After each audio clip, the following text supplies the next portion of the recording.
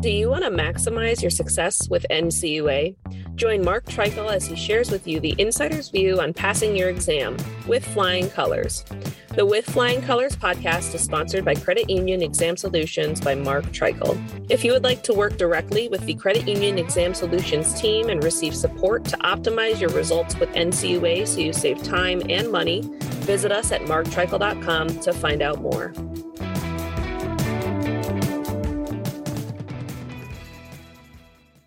Hey everyone, this is Mark Treichel with another episode of With Flying Colors. Today I am here with Joe Goldberg. Joe, how you doing today? Doing well, Mark. Thank you for having me here. Yeah, glad to have you. And today we're going to talk about the CFPB's Small Business Lending Rule, which just went into effect. It was just published, Joe said, in the Federal Register. But Joe's been on is a part of my team. He does other things as well, but he has done a couple of previous podcasts. And Joe has been a lawyer for 40 years. He has taught consumer law until about a year and a half, 2 years ago. He was at NCUA and was in charge of the consumer compliance arena at NCUA, fair lending, HMDA, etc. And Joe's a tremendous resource for me and my clients. And we've got a couple other great podcasts. And I'm really looking forward to chatting today with you, Joe, about the CFPB's Small Business Lending Rule, which again, when did that go in effect? It became final and published in the Federal Register on May 31st of 2023. May 31st, and we are recording this on May 31st. So this is just-in-time podcasting, I think is what they call it. Very good. All right, so what is it that we want to talk about relative to the small member business lending rule, Joe? Well, I want to do something of a high level discussion about it because it's extremely detailed. We don't have the time to go into all the excruciating details, but I'm going to go over a little bit of the background and the purpose of this particular rule, a little bit of an overview of coverage and collection and the reporting requirements, the compliance dates, because there's a lot of lead time for actually having to comply and collect and report the data.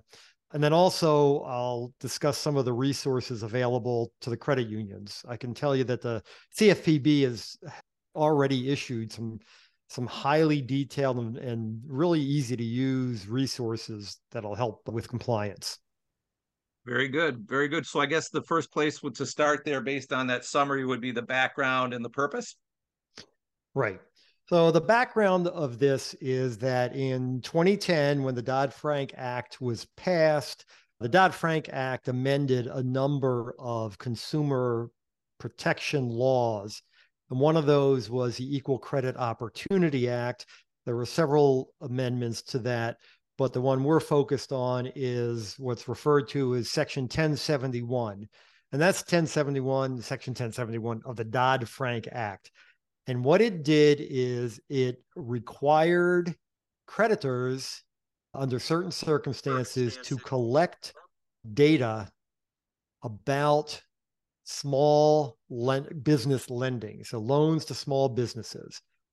Some of the data is specified in the Equal Credit Opportunity Act, but the Congress also imposed a requirement on the CFPB to issue a regulation that essentially includes all the details of what has to be collected, what's subject to this particular section of the Equal Credit Opportunity Act, who's subject to it, and how it's done. So again, that's 13 years ago, and I can't say that CFPB's been working on it for 13 years, but it really has taken time to come up with this regulation. So let me first talk about the purpose of this. And the purpose is actually stated right in the Equal Credit Opportunity Act. It says the purpose of this section is to facilitate enforcement of fair lending laws and enable communities, governmental entities, and creditors to identify business and community development needs and opportunities of women-owned, minority-owned, and small businesses. And then I can tell you that the final rule also includes LGBTQI plus owned small businesses in the coverage as well. So that's Well, the purpose of it. okay, go ahead. Go ahead. All right. All right. Now, So now what? Yeah. why? So yeah, I think I have a question that might be the same question as you. So I think about consumer compliance when I think of CFPB, and in my mind, I've always thought of it as more of a consumer-based organization as opposed to business-based. So why is this here in ECOA? Well, I don't know if I can give you the definitive answer, but the Equal Credit Opportunity Act, even before the Dodd-Frank Act, did cover business lending. The idea was it's an anti-discrimination statute, and it dealt with and still deals with preventing discrimination in all forms of lending. And I'll talk about that a little bit too. Okay, great. That's helpful. Yeah, the basic anti-discrimination provisions do apply to business credit. So that's why it got put there. And I think also CFPB is the agency responsible for writing regulations for the Equal Credit Opportunity Act. So it probably fits in because of that reason as well. Got it. Got it. That makes sense. All right. So as I said, the CFPB was required to promulgate regulations and guidance for this new provision. And as we discussed, it did it today formally. It actually released the final rule a couple months ago, but it takes a while for the Federal Register to get those things published, and they become official upon publication. Now, that doesn't mean that they're in effect necessarily, and we'll talk about the effective date and the compliance dates a little later. It was a very long process. There was a lot of study done by CFPB. There was a proposed rule. There was a lot of feedback that was obtained from industry, from fair lending organizations, and that all went into the mix for this final rule. Now, I did mention the effective date, and just so you're aware, the effective date is 90 days from the date of publication in the Federal Register. So by my calculation, I believe that's August 29th. Got it. So end of August, it will become effective. Got it. Right.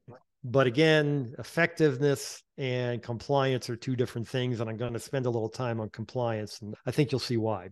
Okay. It issued a number of guidance and other documents to help with this, as I mentioned before. One of them is the Small Entity Compliance Guide. It issued that in mid-May, so it actually came out before the rule was published in the Federal Register. And then there's some other aids that help as well. But I do want to highlight the Small Entity Compliance Guide, because even though it says small entity as part of the name, it's something that has the types of information that'll be beneficial to anybody who's lending to small businesses and who might be subject to this rule. So I'm going to talk about the creditors that this rule affects, the transactions that are included under the rule, the data that is to be collected, and as I mentioned, the compliance dates. And also go through what some of the other CFPB resources are. And Mark, I don't know if you'll make that the link to the resources available. I can do that. Yeah, in the show notes, I'll make a link to anything that you've provided here. Okay. Now, the final rule is over 800 pages long, which sounds fairly daunting, but I can tell you that over 700 of those pages are background and explanatory information. It talks about... Joe, let me interrupt there for 1 second. So that 700 pages, would that be like the equivalent on the NCUA rules that I'm familiar with? There's the preamble where the NCUA board discusses the whys and the hows and how we got here and the things we've considered. And then there's the actual regulation. So is that similar here? Exactly. That's what these 700 pages are. They tell you how they ended up where they ended up. The text of the rule is actually roughly 15 pages. And then there's another 80 pages or so of official interpretation and appendices, which are part of the rule, but they're separate from the actual text of the rule. Those explain what the text means. So if you do go to read the rule, the 15 pages or so at the end of that 800 pages are really what you're focusing on. But the benefit of the other 700 pages is if you have a question about what something means, a lot of times that explanation is in that preamble. Got it. All right. First of all, who is covered by the rule? And when I talk about who, I'm talking about the creditors. So, financial providers, it's depository institutions and others, financial services entities that originate, let me put this in past tense, that originated at least 100 covered originations to small businesses in each of the 2 preceding calendar years is a covered financial institution. So if you're making these small business loans, and as I said, if you do over 100, or at least 100, it's 100 and over, excuse me, for year 1, and then another 100 or more in year 2, in year 3, you have to report. So let me just throw this in here because there's all sorts of wrinkles. So I'll talk about this wrinkle. If there are multiple entities involved in the origination of this covered loan or covered credit, only the last financial institution with authority to set the material terms is required to count the origination. So not every entity has to count that toward the 100. Got it. So let's pause there. Putting that in credit union speak, that would be a loan participation or an eligible obligation situation, which would likely, the last one would likely be the only one, and that would be the loan originator, the one who originated the loan and then participated it out to 5 or 10 credit unions or what have you. Am I on the right? Are we on the same page Absolutely. there? Absolutely. Okay. So if the credit union would use a QSO to handle the transaction, but the credit union has the right to change the terms before it becomes final, then it's the credit union who has to report. But if that authority is handed over to a QSO or someone else, and the credit union doesn't have the authority to change those terms, then it would be that other entity who is required to count the transaction toward the 100. Got it. That makes sense. All right. So, and let me just say this, as I mentioned, if you do 100 or more in year 1, 100 or more in year 2, the credit union has to report in year 3. However, if in year 3 you only do 50, then year 4 and year 5, you do not have to report because you don't have 2 preceding years where you've met the threshold 100. Interesting. So you could roll on. Very simple concept. Yeah, you can roll. Yeah, you can roll on and you can roll off. If you roll off, you got to get 2 more years to get rolled back on. Exactly. Right. And this is all covered in the small entity compliance guide and some of the other aids. And also, you can voluntarily report. And I know this is similar to HMDA. In fact, this whole process has a lot of similarities to HMDA, but HMDA allows for voluntary reporting. And I know sometimes people would, question, why would anybody voluntarily report? There's 2 reasons. Number one, if you have a process in place to collect this information, you're collecting it and you're usually using a system that can electronically, automatically send the data to the CFPB. It's easy. You're collecting it and you just do it, and you may be required the next year anyway. So that's a reason why. And the other reason why is some entities do feel an obligation to provide this data because it has a beneficial use for credit unions. It has some use for their communities, for their membership. So they do that out of sort of a feeling of obligation toward their goals as a financial institution. Right. And as you're saying that, low income designated credit unions or credit unions that participated in the Treasury ESIP program, I know there's a lot of reporting that they have to do tied to that to keep either their low income designation or keep their CDFI designation, or to show that they're meeting the purposes of ESIP and that ESIP program with Treasury. So I could see there'd be some advantages where you can have some data to support what it is you're doing to serve the community or the field of membership. Yep, very good observation. I hadn't thought about that, but that's exactly right. All right, next, let's talk about the covered originations. And I use the term originations, but you're going to hear me talk a little bit about applications as well. To meet the threshold, you only count originations. However, institutions who are required to report will have to also report information about every application, regardless of whether the application leads to an origination. So an application with nothing more doesn't count towards the threshold, but it must still be, the information surrounding it must be reported. All right, so what are covered originations?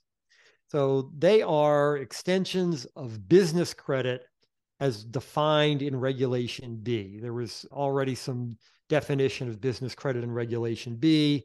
I'm not going to go into all of the qualifications for that, but a few of them are that the credit must be primarily for a business purpose. It does not include an extension, renewal, or amendment of existing credit. Now so if a loan term is extended, but there's no new obligation created, it's just the original obligation that now has a different end date, that's not a new transaction that's covered or counted in the 100. However, if there is an existing obligation and there are new terms and the creditor has the borrower, they terminate the first obligation but enter into a new one to replace it, that is a new origination that would be counted. And there are examples of these in the job aids that I've talked about. There's some other credit that's excluded under Reg B, such as utility credit and a few other types of things. But also under the new amendment to ECOA, anything reported under HMDA is not included. So there's not double reporting of those transactions. Interesting. That makes sense. Right. And these are transactions involving a small business.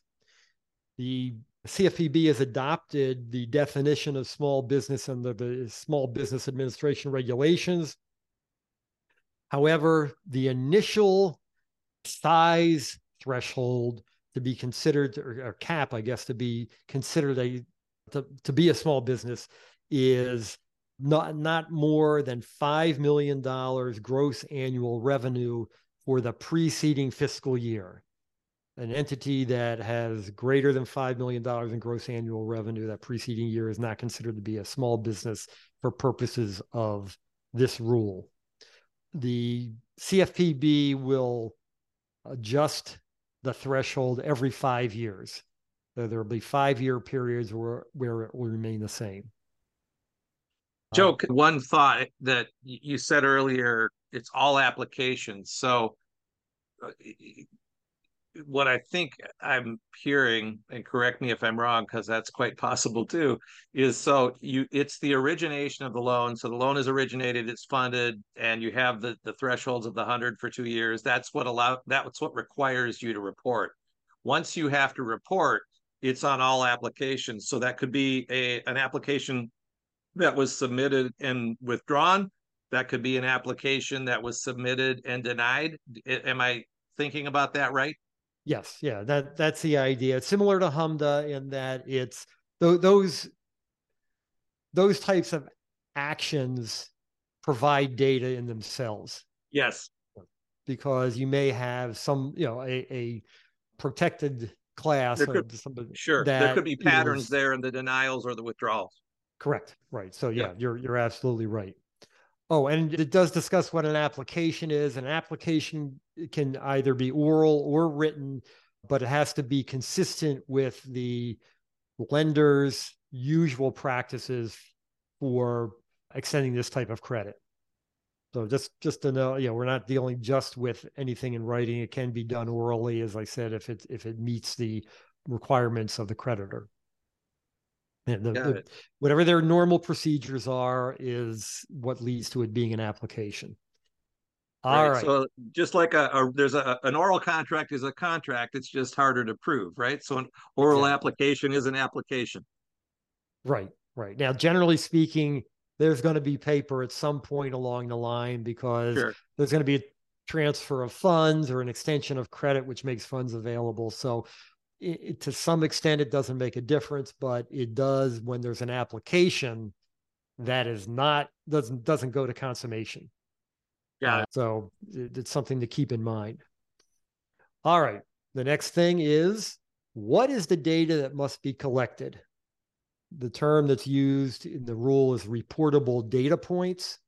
By my count, there are 81 total, which may or may not appear in every transaction, but those are the total that could occur in the application and origination process. So to some extent, again, there are similarities to HMDA. Some of the information is the same that you would be collecting if you were collecting for HMDA. But just want to remind you, as I said before, if it's getting reported through the HMDA system, it's not going to be reported here. But the very first thing that is listed for a reportable data point is a unique identifier for each application. And that's similar to HMDA. That is something that the creditor creates. There are rules on how it's done, what the length of it is, what it can and cannot say or have within it. It cannot be an EIN or a social security number. The idea is that some of this data is available to the public or to some entities and also to people in the financial institutions. So there are concerns about privacy. So not all the information can be shared, and also the type of information has to be collected in such a way, or some of it, so that it doesn't personally identify individuals involved. So Joe, as you walk through that, I'm kind of channeling if I was working out in a credit union, and let's say I was at 80 originations this year, or let's say I was at the last 2 years, I was already at 100, and I know I'm always going to be going over 100. It almost seems like the first thing I'd want to do is figure out these 81 reportable data points. And am I already gathering those, right? Odds are I probably am only gathering a percentage of them, pick a number, or I'm getting something similar to what's asked and maybe defined slightly different. So the data I'm gathering is likely to potentially change. What's your thoughts on that statement? I think you're right. It'll change in the sense that there will be additional data that has to be collected. Now, there is a filing instruction guide for this. It's already been issued by CFPB. There is a multi-page chart for each reportable data point. It's in chart form, but it has a whole lot of text in it explaining each one. So it may sound daunting to you, but with the materials and aids that are out there, it's really not going to be that difficult. And there already is a system in place for reporting. And like the HMDA system, collection can be tied to that system to make it easier for you. Got it. Well, it might be the first lift. The first lift will probably be a heavy lift, reading through it, understanding it, digesting it. And as clear as CFPB thinks, it's kind of like back when we were at NCUA, right? We wrote a regulation, we wrote a preamble. It was perfectly clear to us, crystal clear, right? Then we issued it. The real world kind of tells us it's not quite as clear as we thought from our vantage point. They've probably worked out a lot of those hiccups, but as it gets getting this off the ground, I think there might be some I don't want regulatory burden, but burden just to kind of get it done and get it right. Yeah, absolutely. I think from what I can tell that CFPB has learned a lot of lessons from the HMDA process and has used what they've learned in creating this process. So that's good. Some of those hiccups won't occur, but it doesn't matter. You're exactly right. The first day somebody encounters something, they ask a question, and then the regulator who issued the rule says, we didn't think of that. So yeah, there will be some of that. Exactly. Hopefully not much, but we'll see. And then I'm not going to go over what all of the data points are, but some of the things are pretty common. Name of the applicant, date of application, method of application, type of credit, the credit purpose, amount sought, the action taken, the reason for denial if there's denial, pricing information, census tract information, ethnicity, gender information, and a whole lot of other relevant bits of data to the process.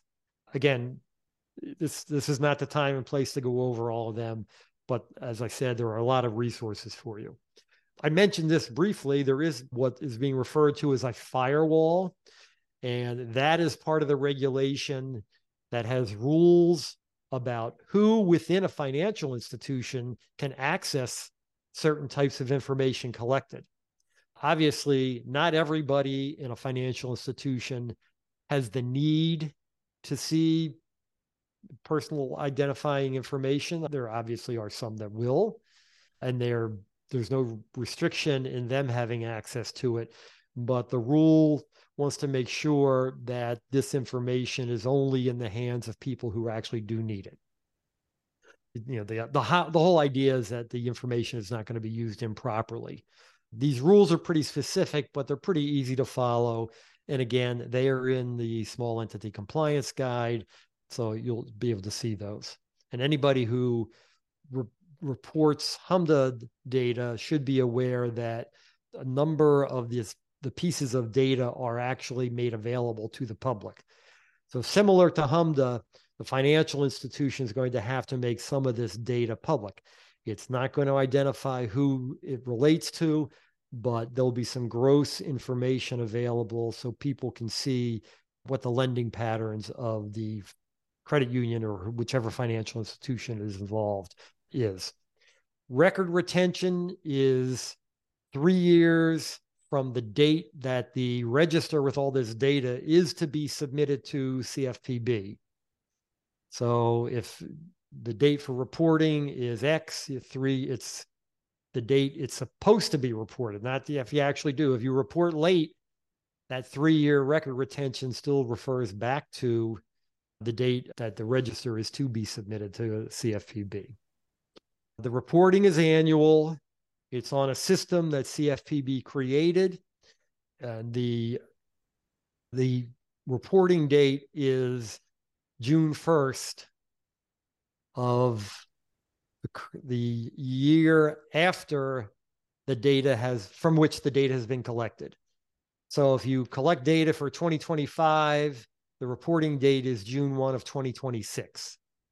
So Joe, stop there for 1 second. So we get to the end of 2023, and I'm a credit union, and this year I had 110 originations. So 2023 was 110, and 2022 was 105. I've hit that threshold to report, so I would report in June of 2024. Correct. Now, in reality, that's not going to be the dates that we're going to use because with the compliance dates, it's actually pushed out a little bit further. But that's the idea. You collect for a calendar year, and then the following June 1st is the deadline for submitting the data. Got it. Okay. All right. So there is as I mentioned, a filing instruction guide, which contains all the details about reporting, about the system that's being used, how to use the system, how to collect the data. There's a lot of help with that. So that's pretty good. All right. Now we're going to talk about probably what's the most confusing part, and that is the compliance dates. So we now have an effective date of August 29th of 2023. However, the compliance dates are different than the effective date. And here's what CFPB did. They took into account the burden that this is going to create on financial institutions, including credit unions. So CFPB created 3 tiers for institutions, covered institutions, for complying with the rule. So tier 1 is for financial institutions that originated at least 2,500 covered transactions in both 2022 and 2023. So 2,500 or over, you're in tier 1. Tier 2 is 500 originations in 2022 and 2023. And tier 3 is at least 100 transactions in 2022 and 2023. Now, all right, those are the baselines for determining what tier the financial institution is in. Keep in mind that reporting is only required if you meet the threshold of 100 for the 2 years before you're required to report. Because reporting and this determining if you're in a tier are two different things. All right, but we have the 3 tiers, which tells you the threshold to be in each. Now, for reporting, tier 1, 2,500 or more transactions, must start collecting for transactions beginning October 1 of 2024. So you count the transactions for 22 and 23 to determine if you're in tier 1. And if you are, you only have to start collecting data for transactions beginning October 1 of 2024. And so you have October, November, December. It's 3 months in 2024, and you report that data on June 1 of 2025. For tier 2, that's the 500 threshold, you must start collecting originations beginning April 1 of 2025, and to report the data for all of 2025 from April 1 on by June 1 of 2026. And for tier 3, this for the smallest number, smallest threshold number of 100, you must start collecting transactions beginning January 1st of 2026. And you're going to collect for a whole year and then report by June 1st of 2027. So there's a long burn-in period for all the tiers. That's good. So let me kind of jump in here. So, in my mind, credit unions are likely going to fall into one of 2 categories. A, they don't do commercial loans, or they do commercial loans, small member business loans, and they have less than 100, so they're not even in any of the 3 tiers. The other likely scenario is that they have over 100 but less than 500. So those credit unions that will have to report likely will be in tier 3. So they likely won't have to start collecting data till 2026 and reporting in June 2027. So that is if there's a silver lining to this, they've built in a good transition period. Right. I think that the CFPB has learned some lessons over the years.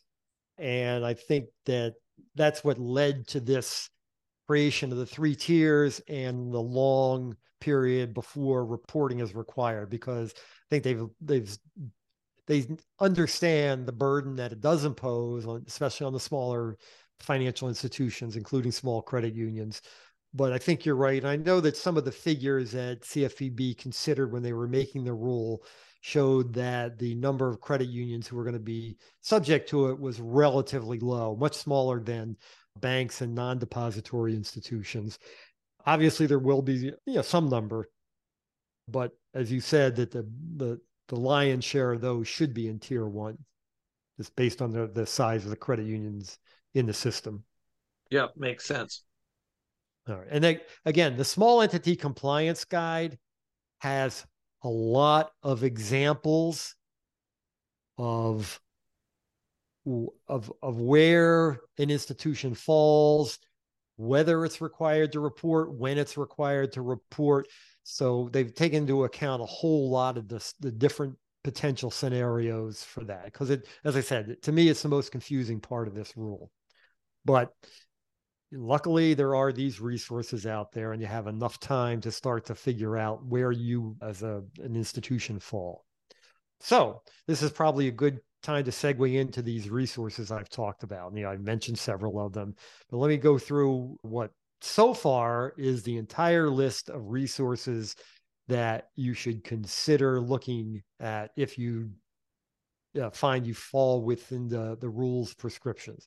First one is the final rule itself. As I said, it's not that hard, or it's not that long in terms of the actual rule and the official interpretation.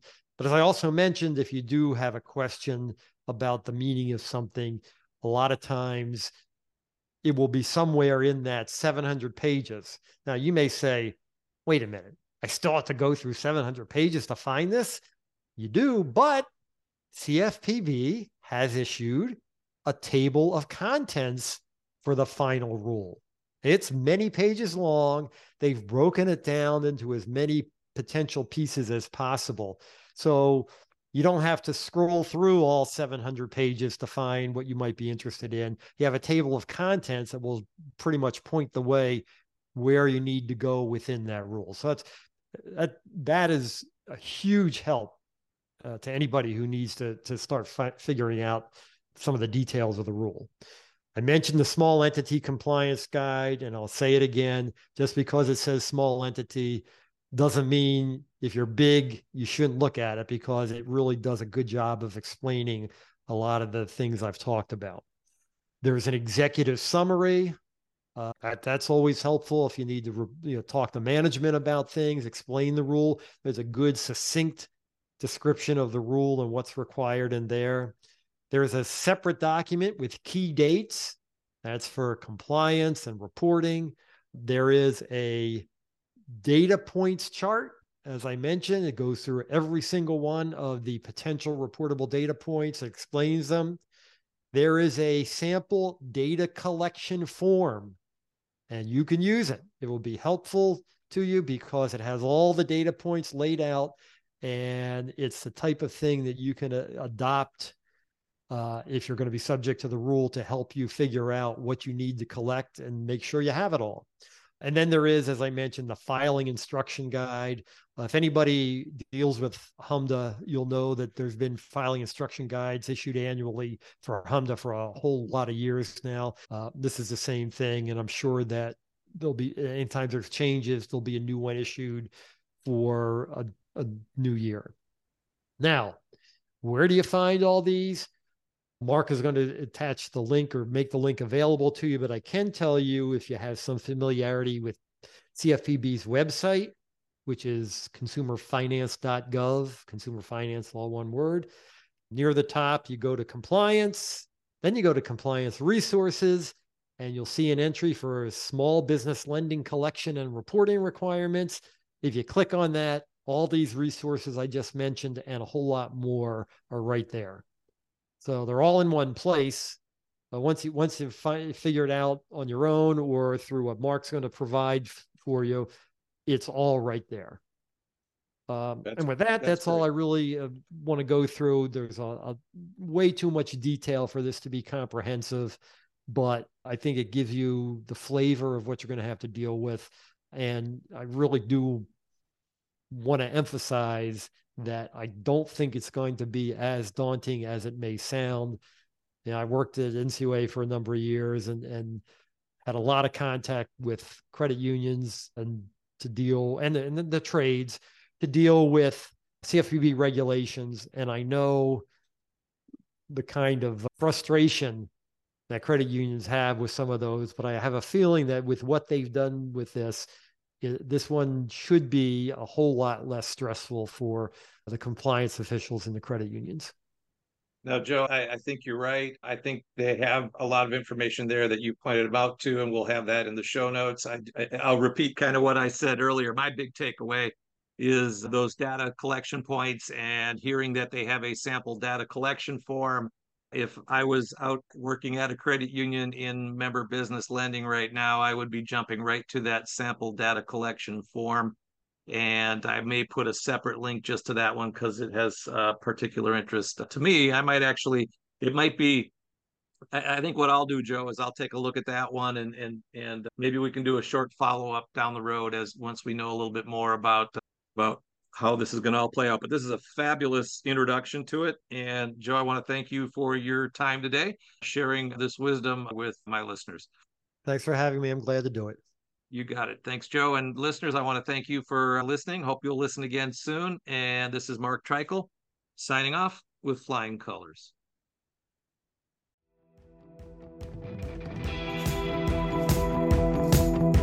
Thank you for joining us on this episode of With Flying Colors.